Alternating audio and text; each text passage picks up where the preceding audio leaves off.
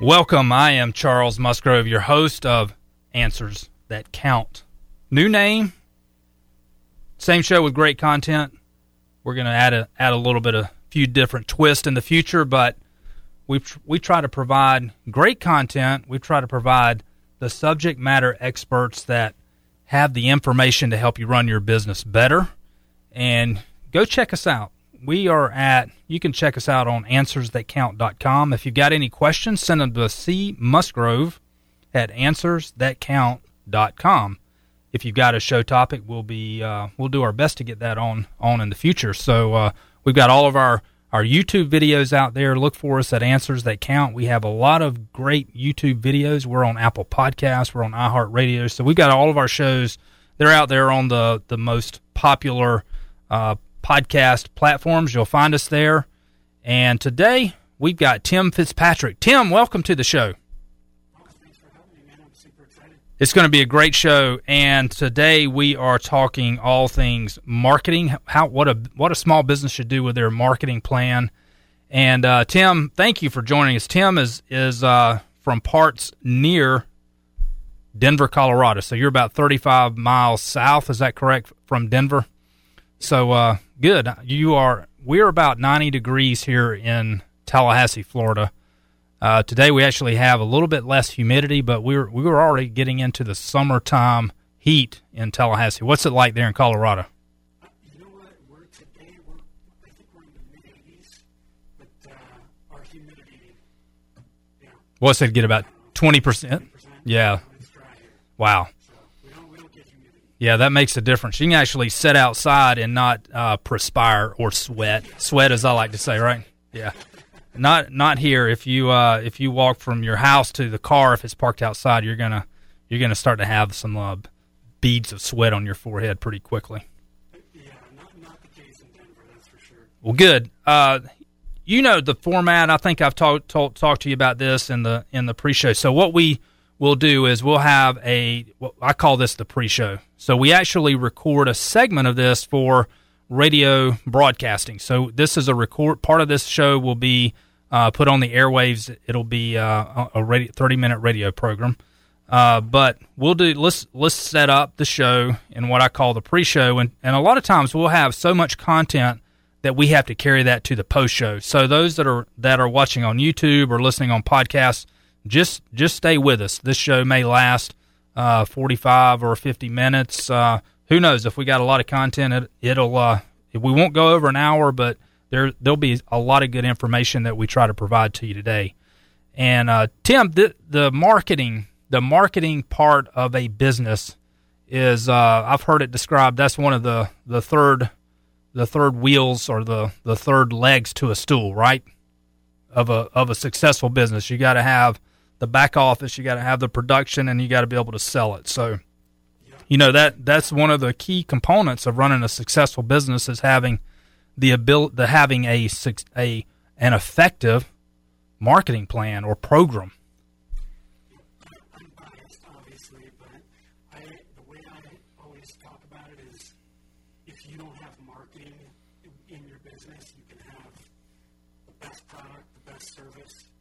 It doesn't matter, because you're not going to make it, because you have to have marketing, attracting potential clients and bringing them in the door. Yeah. And if you don't, none of the rest of it matters. Yeah, I've had somebody a lot wiser than I in the past said, you can reduce your marketing cost by 50% because it's only 50% effective, but you don't know what 50% to cut out. So you're kind of stuck at a spending level that a lot of times it's hard to match. I'm spending this dollar, I'm going to get this benefit.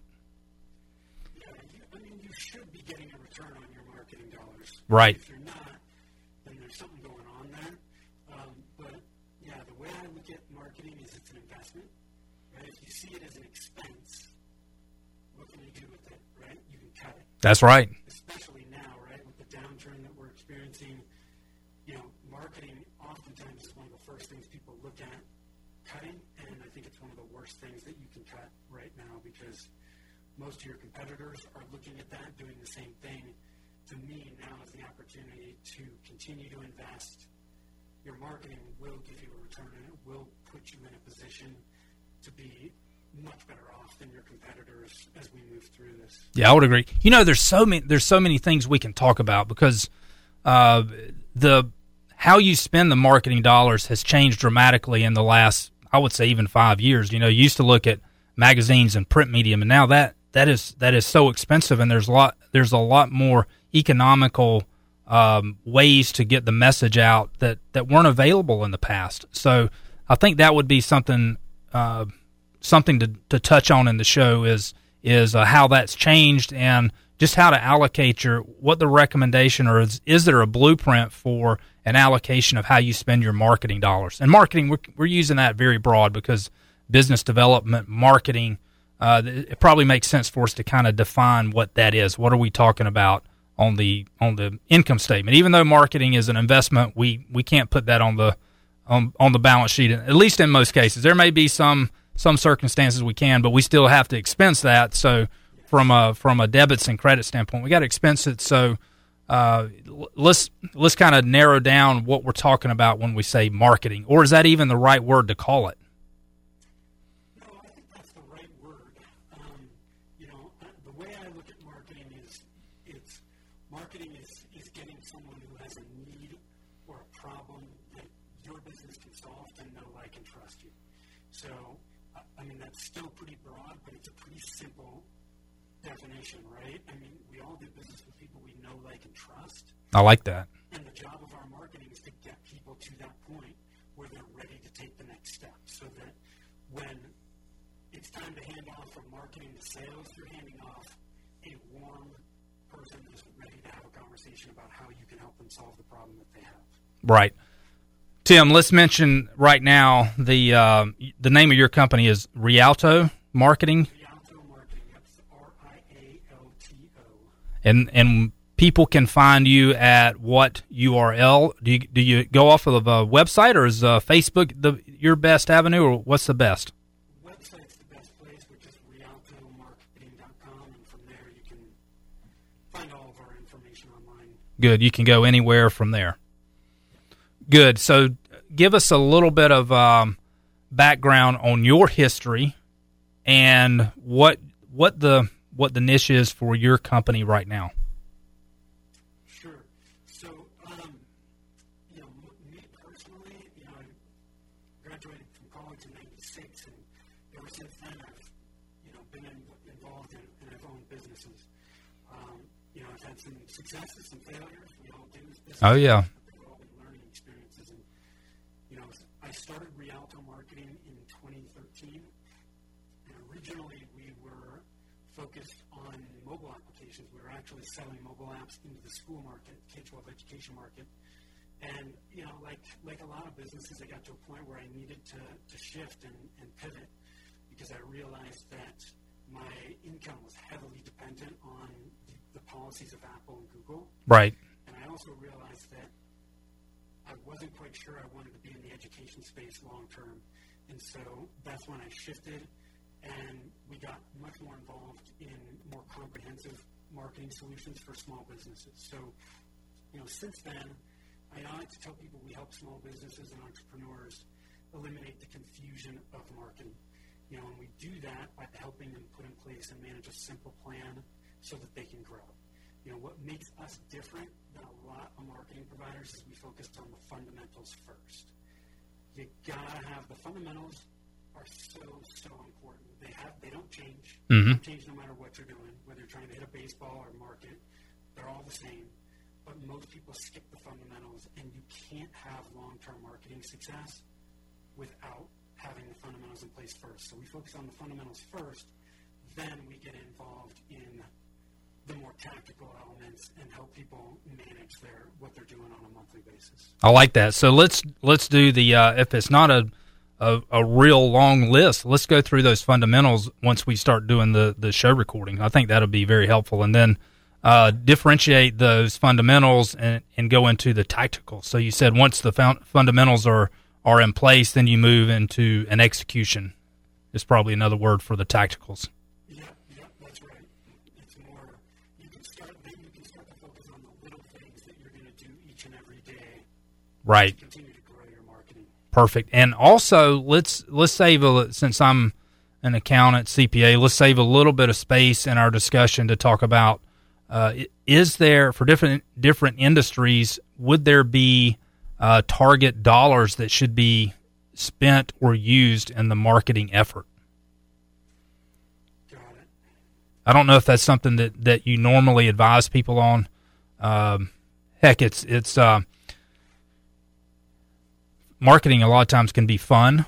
So it's it takes it's a different process. It's a different skill set than what accounting is. It's usually the other side of the brain. So if you didn't have barriers or I guess sideboards to keep you constrained on the marketing side, you could just go crazy and you could spend a ton of money on marketing because it's probably a lot more fun than accounting, right? You can spend as much money as you want. Yeah. There's no shortage of places to spend the money. Yeah, and there's probably a point of diminishing return. The way I look at marketing is if you can put $1 in and get $2 back, Right. then why would you not want to keep investing? I totally agree with that, but there's got to be a point of diminishing returns. Yeah, it can be. But I think that's why you need to get where a lot of businesses struggle, I think, is they're investing money in their marketing and they don't know if it's working. Yeah. They don't know what metrics they should track, and so they come back and they're like, well, geez, I don't even know. I'm spending this money, but I'm not sure. And that is a critical element, because if you don't understand what's happening with it and what type of return you're getting, how can you possibly make a knowledgeable decision about how you should move forward? Good. Is that part of the fundamentals, is to have that measurement in place? Yes, it is. Good. Yeah, and when we get into that, I can tell you, when we look at a marketing plan, that's one of the things that we want in that marketing plan is the metrics. Good. So that you can have an idea of, hey, is the stuff that I'm doing actually working or not? Good. Well, let's. There's probably another couple of things. One of the other things that we can talk about is, and this will be crystal ball. We're hopefully coming out of this COVID lockdown, and the states and the communities are starting to open back up. I'd like to get your prediction on what that looks like. Is it going to be the hockey stick reversal? Is it going to be the check mark? What's it going to be? And the different industries that are going to be impacted differently as well. I don't think it's as easy as it's going to come back in 3 months. I think you've got different industries are going to come back differently, and probably even in different communities and states. Yeah, I totally agree.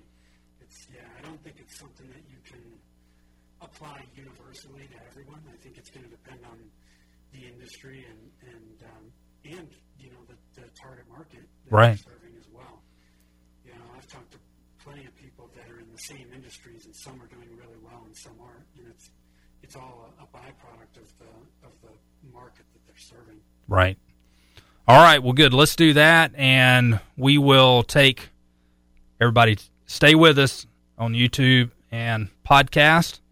We're going to transition over to recording for the radio show, so stick with us, and we're going to be right back. We're not leaving.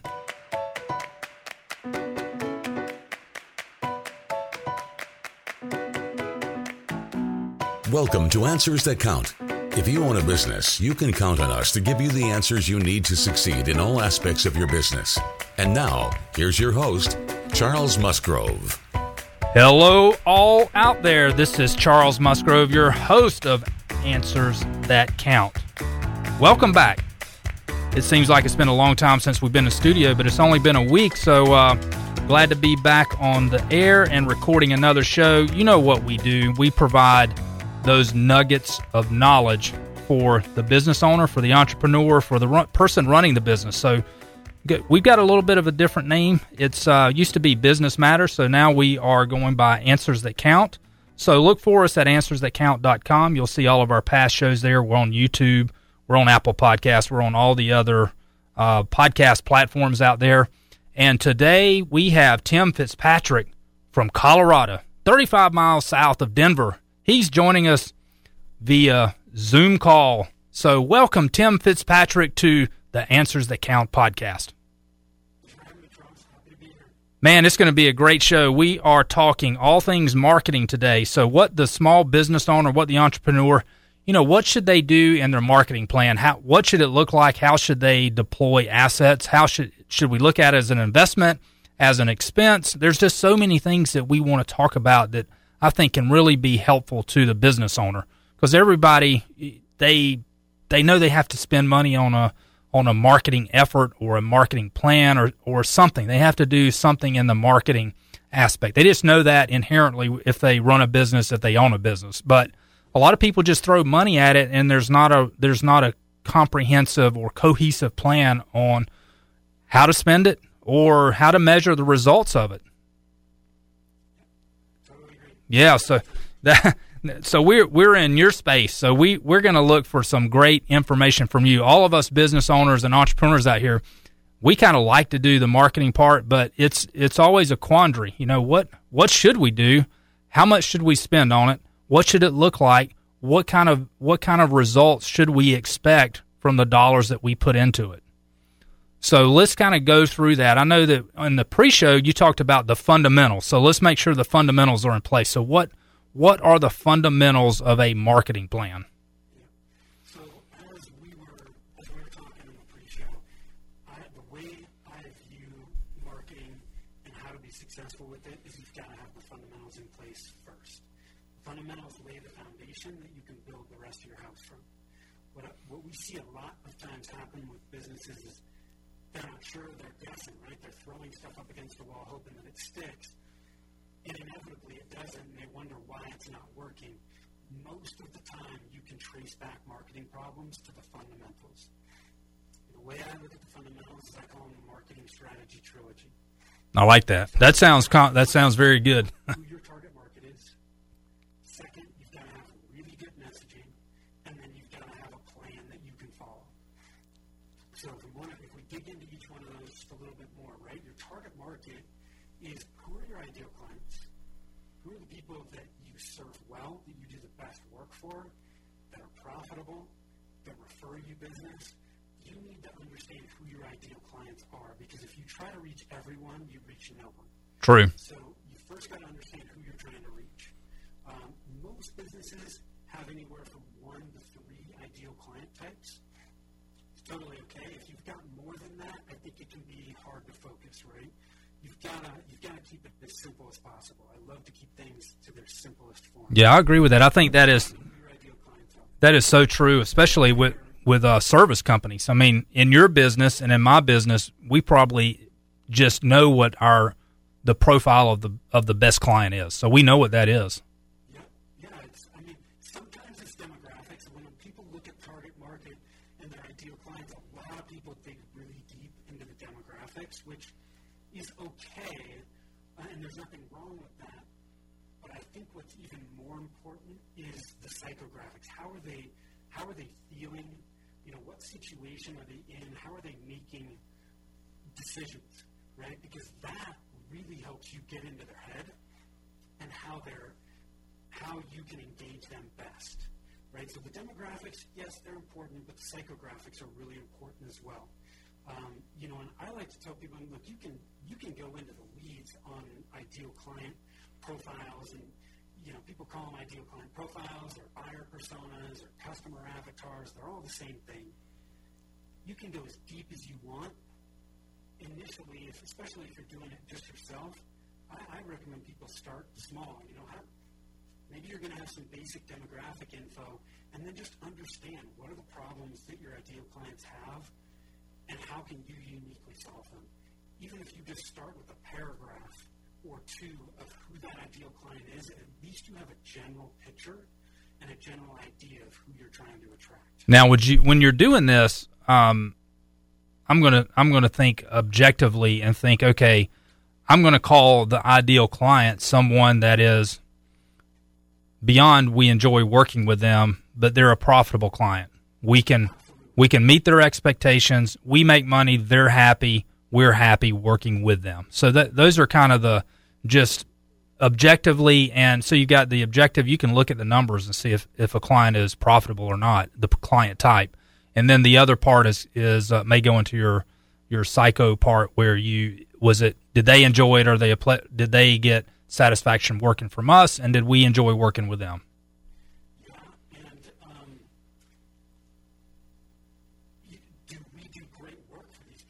Exactly. Right? Just because a client's profitable doesn't mean that they're an ideal client. If you don't do great work for them and get good results, you're not going to be able to attract more of those people, right? So I agree, yeah. we want profitable clients that we do our best work for, that we enjoy working with. That's a great place for most businesses to start, is looking at those clients. And then when you look at those types of clients, inevitably patterns start to show up, and then typically you can put that one group of ideal clients into maybe 1, 2, or 3 ideal client profiles. Right. Then once you have that measured, or if you can reduce that down to some objective criteria, then you can go target those clients for future clients. Yep, absolutely.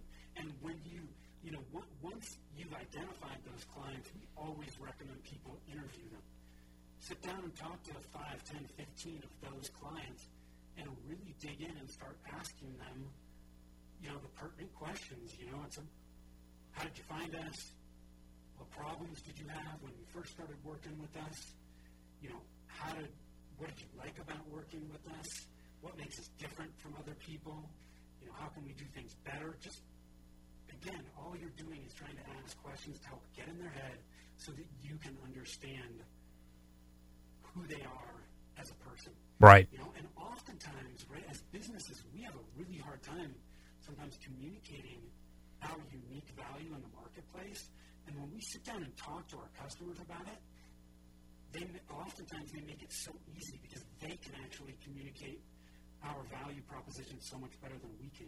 Interesting. It's eye-opening sometimes because we, as business owners, oftentimes we can't see the forest through the trees. Yeah, I like that. That's that's number one, is identifying your client target. Yep, your target market. The second is you got to have good messaging. So your messaging is how you communicate with prospects and current clients. When somebody asks you, what do you do? What do you say? How do you communicate how you're different, right? Your messaging is what creates clarity, and it engages people so that, it makes your company memorable and magnetic, right? It makes people want to do business with you. So where do you put that? Mistakes people make with messaging is they're focusing on how great they are as a business. They're not focusing on how they can help the customer, right? Our customers, it sucks to hear it, but our customers don't care about us. That's true. It's about them. It's about themselves. Right. So the only thing that they care about is how we can help them solve a problem that they have. How can we help them get from where they currently are to where they want to be? And when you've got good messaging, that's exactly what your messaging does. It puts your customer at the forefront, and it helps position you as the guide in the story. Right? So when we create messaging, we follow a storytelling framework. I wish I could say we created it. We did not. We follow a storytelling framework from a company called StoryBrand by Donald Miller, and it just makes sense. It helps so that you know exactly what you're going to say whenever you're talking to somebody. Right. You're always going to go back to that playbook. Whenever you need to create messaging, you're not creating it from the fly. You're going back to this playbook where you've got all these messaging elements that you can use. So what is... And it helps position your customer as the hero in the story, and you are the guide. Your business is the guide that is going to help them get from where they are to where they want to be. I like it. So once you have the proper message, so you've created the message in that, doing it that process. So once you have the message, then the message has to be delivered, and it has to be delivered consistently. So you have to get the message to the people that are interfacing with your client base or your target client base, and everywhere else, your website, I would think, and everything outward facing, you have to be delivering that same message. Absolutely, right? It's got to be, that's where a storytelling framework can really help, because it creates that consistency. In marketing, there's a rule they call the marketing rule of 7, which says that your target market needs to see your message, see your brand at least 7 times for it to start to register. If you're saying different things each time they come in contact with you, you're confusing them. Plus, it's another 7. You got to start over. Right. You know, we have to be, with our messaging, we have to be clear. We don't want to be clever. You know, we have really short attention spans at this point. I think the last time I looked at the stat, and I wish I could tell you where it came from, but the average attention span of humans is 8 seconds at this point, which is less than a goldfish. Wow. So if somebody lands on your website and they, you know, you've got that main image on your website and they read the messaging that you have there, if they don't understand immediately, you know, what you do and how you can help them, They're off. they're gone. Yeah. We're so impatient. All right. So that, I don't know if that's a nugget or not, but you just told us we have the attention span of a goldfish or less. I won't be insulted by that. That's a fact, right? Cell phones with the internet, Yeah. we're so used to information at our fingertips where it's like, hey, if I need an answer to something, I just Google it, and I've got the answer. If I can't find the answer quick, I'm frustrated. Yeah. And that's how most of us are at this point. If we can't get what we want quickly, we're moving on somewhere else. So if your marketing message is making people think because you're getting too clever and it's not clear, you're losing business and you don't even know it. Yeah. All right. So that takes us to 2 of the 3. So we've got our target client, our profile, the correct messaging. And so what's number 3? Number 3 is you got to have a plan. You have to have something that you can follow and just jump in and start doing it, right? You have to take action. Right. Right? All of this without action is just, It's a good idea. it's not going to do anything. So you've got to have a plan, and you know, a plan will help you identify when and what you're going to execute on. It will also help you stay focused, because with marketing, you know, you touched on this. There are so many more channels to market your business now than there was even 5-10 years ago. Oh, yeah. When we started in the distribution business, we had a website which was more of an online brochure, and we did training, and we had salespeople. That was it. It was not rocket science, and it worked. Now, people start a business and they go, oh my God, where do I start? I'm overwhelmed. I'm confused. I don't know what I should do. Your plan keeps you focused so that when you get an email or you see some social media post this week saying, hey, your business has to be on TikTok, you know, or whatever the cool marketing channel is this week, you can go back to your plan and go, no, TikTok's not in my plan for the next 90 days. So Right. I'm not going to worry about it. I need to focus on these things that are in my plan. Good. So your plan is pretty detailed. Focus and not get distracted. So that plan is, A lot of people struggle with that. It's easy to do because it's like somebody's saying, hey, this is what you need to do. This is great. It's working. No. Put your plan together. Here's what we recommend with the plan. yeah, that's what I want to hear. Especially now. One, I think a marketing plan should not be any more than 90 days. The market is changing so fast, and frankly, your business is changing. Why, you know, these people that put together a, you know, year-long marketing plan that's 20 pages and they spend thousands of dollars, it goes in a drawer. Right. You know, most of the time. It's like a business plan. But now let's also, you mentioned, you mentioned one thing there too. You mentioned one thing there also is that those long range marketing plans, the more pages you put in that marketing plan, the more expensive it is. Not just for the paper that it's printed on, but the brain power to go into it and the time commitment. So I get that in 90 days you need to revisit that. Now it doesn't mean you're going to totally revamp it, but you modify it. Yeah. It's 90 days gives you a 90-day sprint where you can look back at the end of 90 days and go, okay, hey, what's been working, what's not, and what course corrections do we need to make? Because it's the incremental improvements that we make in our marketing that make all the difference. Those little incremental improvements make an exponential difference in your results long term. Interesting. So when we look at a 90-day marketing plan, again, I like to keep it simple. You got 6 steps. First is your target market, right? So who are my ideal clients? Second, you're looking at what's the goal for my marketing over the next 90 days. Would that be the goal? Be the increase in sales or increase in customers or dollar? So it could be anything. Yeah, absolutely, and it's something measurable. Good. Right? So, you know, I want to bring on 15 new clients in the next 90 days, okay? The only thing that I tell people about this marketing goal, if it's specific, measurable, right, it's time-bound, it's realistic, is that is an outcome-based goal. Outcome-based goals, there are things beyond your control that can impact your ability to hit that goal, right? So in January, I may have had a goal of doubling my business in the first 90 days. Well, COVID hit. Yeah, outside of your control. Right. I don't care if I did everything right. That may have just sunk my business already. Right. So I think it's important to have that outcome-based goal, but I also think it's important to not get too caught up in it.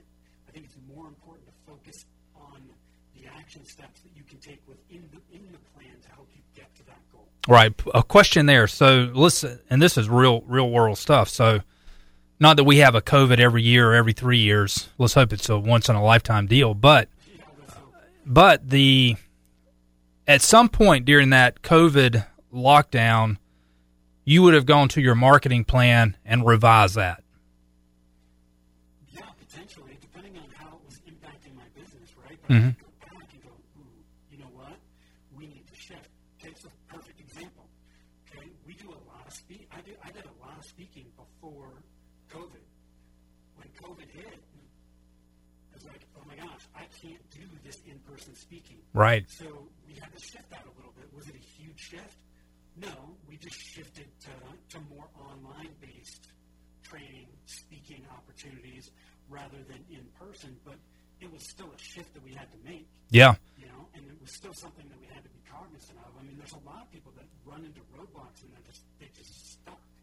One thing that you meant, one item that you're bringing to the attention is the travel and how the people meeting in person change dramatically. And the question is, will that go back to what it was before? And I've seen this in the legal community, for one, dealing with attorneys, dealing with the court system. When you did a mediation in the past, everybody would meet in the same room, split up, and it would be an in-person meet. Those are all done through Zoom calls now. So the mediators are very sophisticated in how they do the private chat rooms and the group meet rooms. I mean, it's really evolved that. The court system, so that's part of the court system, but that's changed as well. It's made it much more efficient. I did a podcast with an attorney about a month ago, and they used to. This was the managing partner of the firm. He used to travel all over the United States, and his travel costs for all of his partners, it was some crazy amount every month. And he said, I mean, it was like a $400,000 to $500,000 a month type of cost that they have cut that to next to nothing. And it's not that they aren't getting the work done; they've just changed their delivery method. So now they're doing Zoom calls.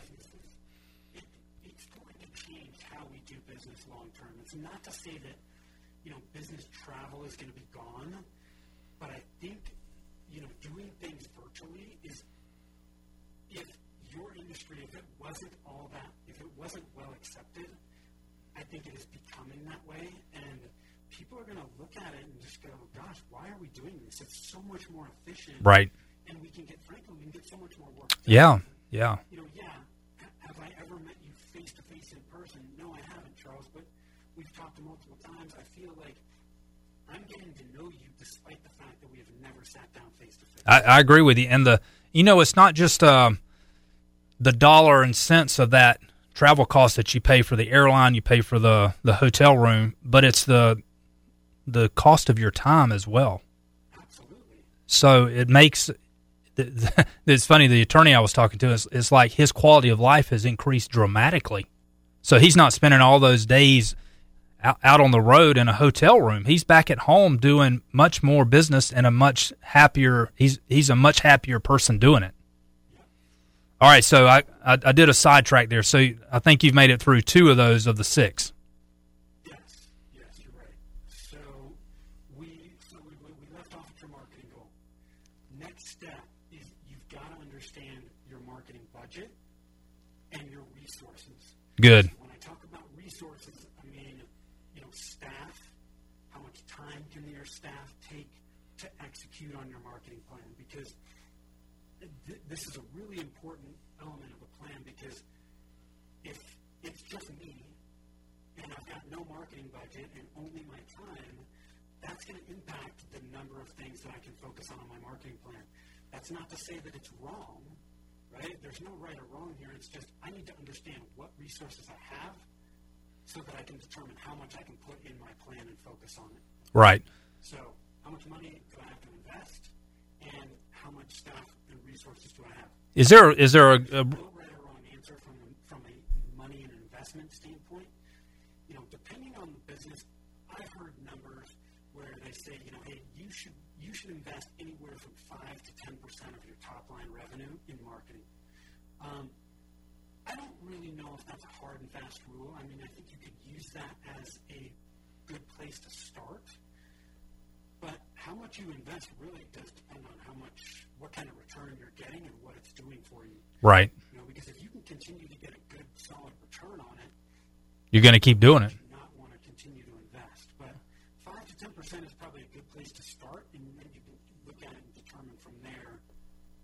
Right. Well, how to adjust that? More, or do I need to pull back? I have seen those are numbers that seem reasonable, and I've seen restaurant franchises that they're anywhere from 3 to 8% just on what they have to pay for the corporate marketing. So you're probably 5 to 10%. That's in the ballpark, and that is a wide range depending on the industry and the amount of revenue that you're talking about and what the profitability is for that business as well. So, but that does give you kind of a thumb in the air to say, okay, either I'm in that range or I'm not.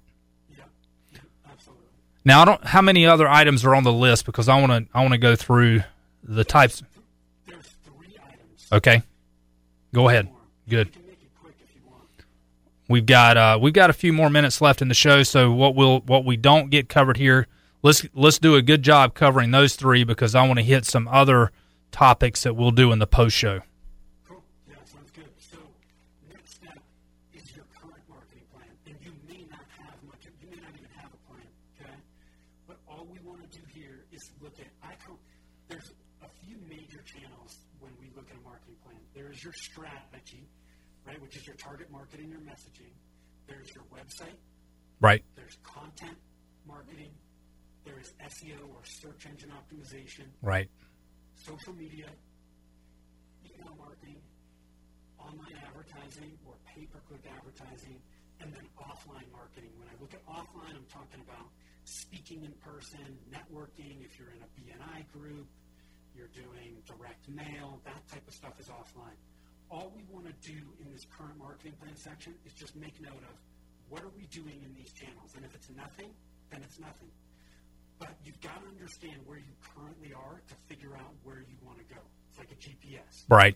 GPS can't tell you how to get to the airport if you don't tell it where you're starting. Got it. And that next step is what are you going to focus on in the next 90 days in each channel. You're probably not going to focus on all those channels at once. Again, that really depends on how much money you have and the resources you have to support the plan. But all you want to do is outline what you're going to do for the next 90 days. And then the last thing is your metrics. What metrics are we going to track to help us determine whether is what we're doing working or is it not? And when I look at metrics, you can get bogged down in the numbers. I mean, I was a math major. I'm very analytical. Don't go into the weeds on this. Keep it to 1 or 2 metrics per channel. Mm-hmm. So if I'm focusing on my website, what metrics am I going to look at? And just keep it simple. Those are the metrics you're going to look at, and then you're going to look at how close did we get to our goal? Did we reach our goal? Did we pass it? And at the end of the 90 days, you're going to figure out, hey, what worked, what didn't? And then your next marketing plan really is going to be more of a course correction for the next 90 days. It's tweaking what you already did. The last 90 days, what are we going to focus on for the next 90 days? Man, that's a solid plan, and I love how you time that out. We went through the entire list, and we're at the end of the show. So, Tim, I want to thank you for joining us, and I want you to stick around for those that are listening on the podcast. if you're listening to the radio, go check us out on the podcast or YouTube, because we're going to have some more information. Tim's going to stick around. You've been listening to Answers That Count. I am Charles Musgrove. Thank you so much for joining us. Check us out every week at 11:30 a.m. on Real Talk 93.3. We're also on all the podcast channels, YouTube, and AnswersThatCount.com. Check us out. Thank you so much. Have a blessed day. Have a great week. Peace. Answers That Count is brought to you by the Bean Team. For all your business accounting needs, visit beanteam.com for more info. You can listen to more episodes of Answers That Count on YouTube, Spotify, Apple Podcasts, and iHeartRadio, or visit AnswersThatCount.com. All right, Tim. So let's. That was awesome. That was very good. So, the part that you went through there at the end, where do you put that? Where you're going to focus? So you've got all those channels. You've got a website. You've got all the social media platforms. So you've got the Facebook, Twitter, Instagram, Pinterest, LinkedIn. You've got YouTube. I mean, there's so many out there. How do you prioritize that? So let's say you don't have anything. So if you had zero, new company, what would be your highest priority down to your lowest? So after the fundamentals, right? Right. After your target market, after your messaging, the next most important marketing asset you have is your website. Okay. You've got to get your website right. It's got to have good messaging, good clear calls to action. It's got to be a good representation of your company, because I don't care if we deal with a lot of businesses who are, 75+% referral, or more. Most small businesses are. But what a lot of people don't realize is even if you're 100% referral, the referrals that you're getting, they're going online to check out your business. Yeah. And if you have a lousy website that looks like it was built in 1980, people are going to move on. You are losing referral business and you don't even know it, because they go to your website and they go, oh my God, this website's awful. I'm not going to work with this person, and they leave. Right. So your website has to be good. Everything you do from a marketing perspective is going to drive people back to it. So that's your next step. So if they're After that, mm-hmm. I would tell you that where you focus is going to depend on what type of business you have, but typical low-hanging fruit for a lot of businesses, email marketing is inexpensive. It is still very effective, and it is a great way to nurture potential prospects and a great way to stay in front of your existing clients. Now, So there's a lot of people skip it. They don't do it. I can't tell you how many people we've talked to who have been in business for 10 years. They've got 2,000 past customers, and they're not sending out emails consistently. Because you can spend a lot of money on that. You can get those those email platforms that are intelligent, that do help you do the follow up. Do you recommend doing an email marketing platform like MailChimp or some of those? Yeah, absolutely. MailChimp is a really popular one. Constant Contact.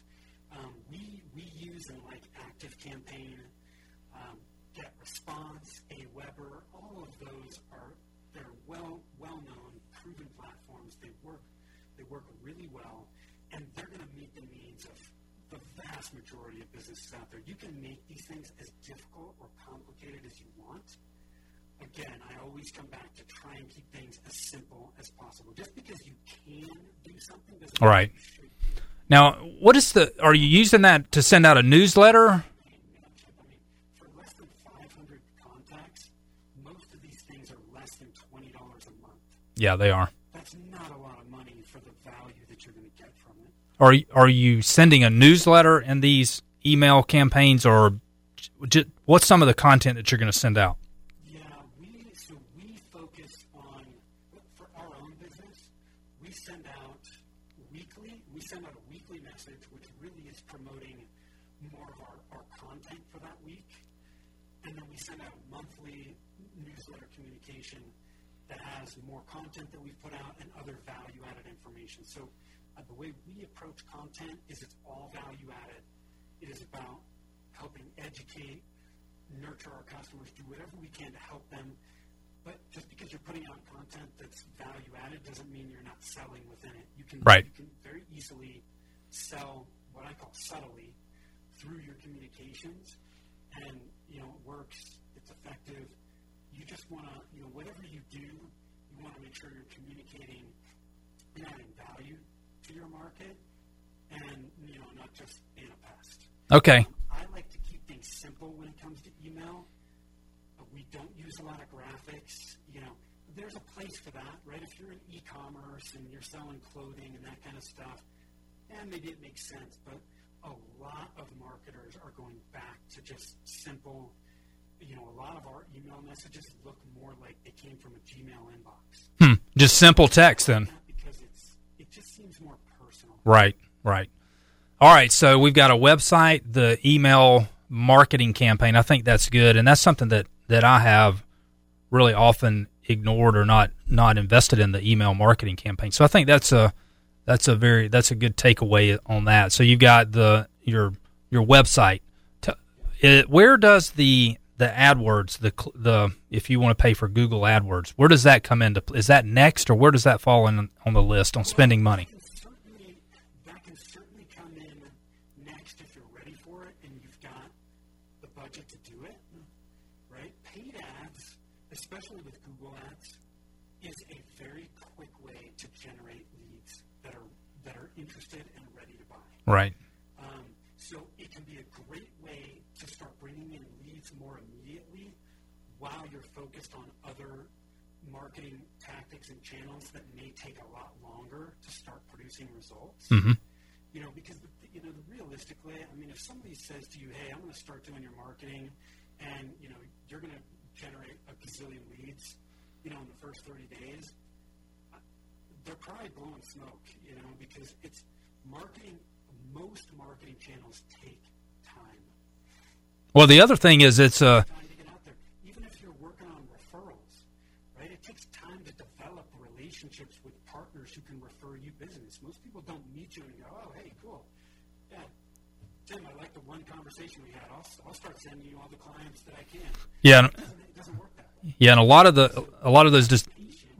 But the challenge is most of us aren't patient. So things like Google Ads can help you feel better about what you're doing because you're generating more immediate leads while giving you time to do for the rest of the stuff you're doing to start to bear fruit. Right. So what's next on the list if we're going down the list? And you may not even put AdWords next. I may have jumped the gun on that. There's a few different things that I would look at for a local business. A plumber, an attorney, or a CPA who are trying to attract people from a local geographic area. Home service business, anything like that. Restaurant, online reviews, huge. Super low-hanging fruit. Most people don't take the time to focus on it. But guess what? We all make buying decisions based on reviews. That is true. And if somebody goes online and they find us and we don't have any reviews and our competitors do, it is going to be very challenging for us to get that business. So I would focus on online reviews. Again, it doesn't have to be expensive or difficult to do. The best way to get reviews is to put a process in your system, right? In your particular process to just, hey, when should we be requesting reviews? Mm-hmm. How do we request reviews? And how do we make it as easy as possible for people to leave us a review?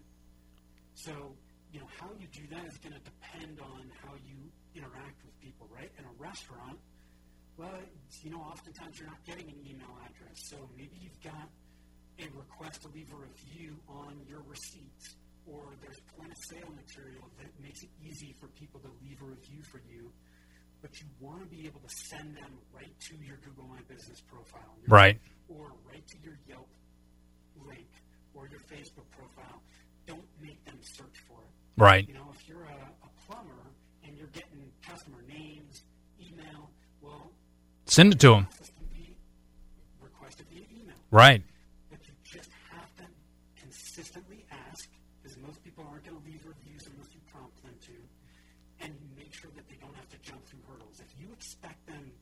you say, hey, please leave us a review, and you don't tell them where to go, they're not going to leave a review. True.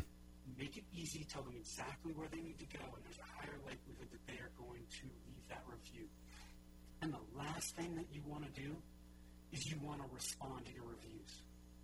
Most companies do not respond to their reviews, positive or negative. If you respond to your reviews, you're showing that you're proactive, you care about your customers, and guess what?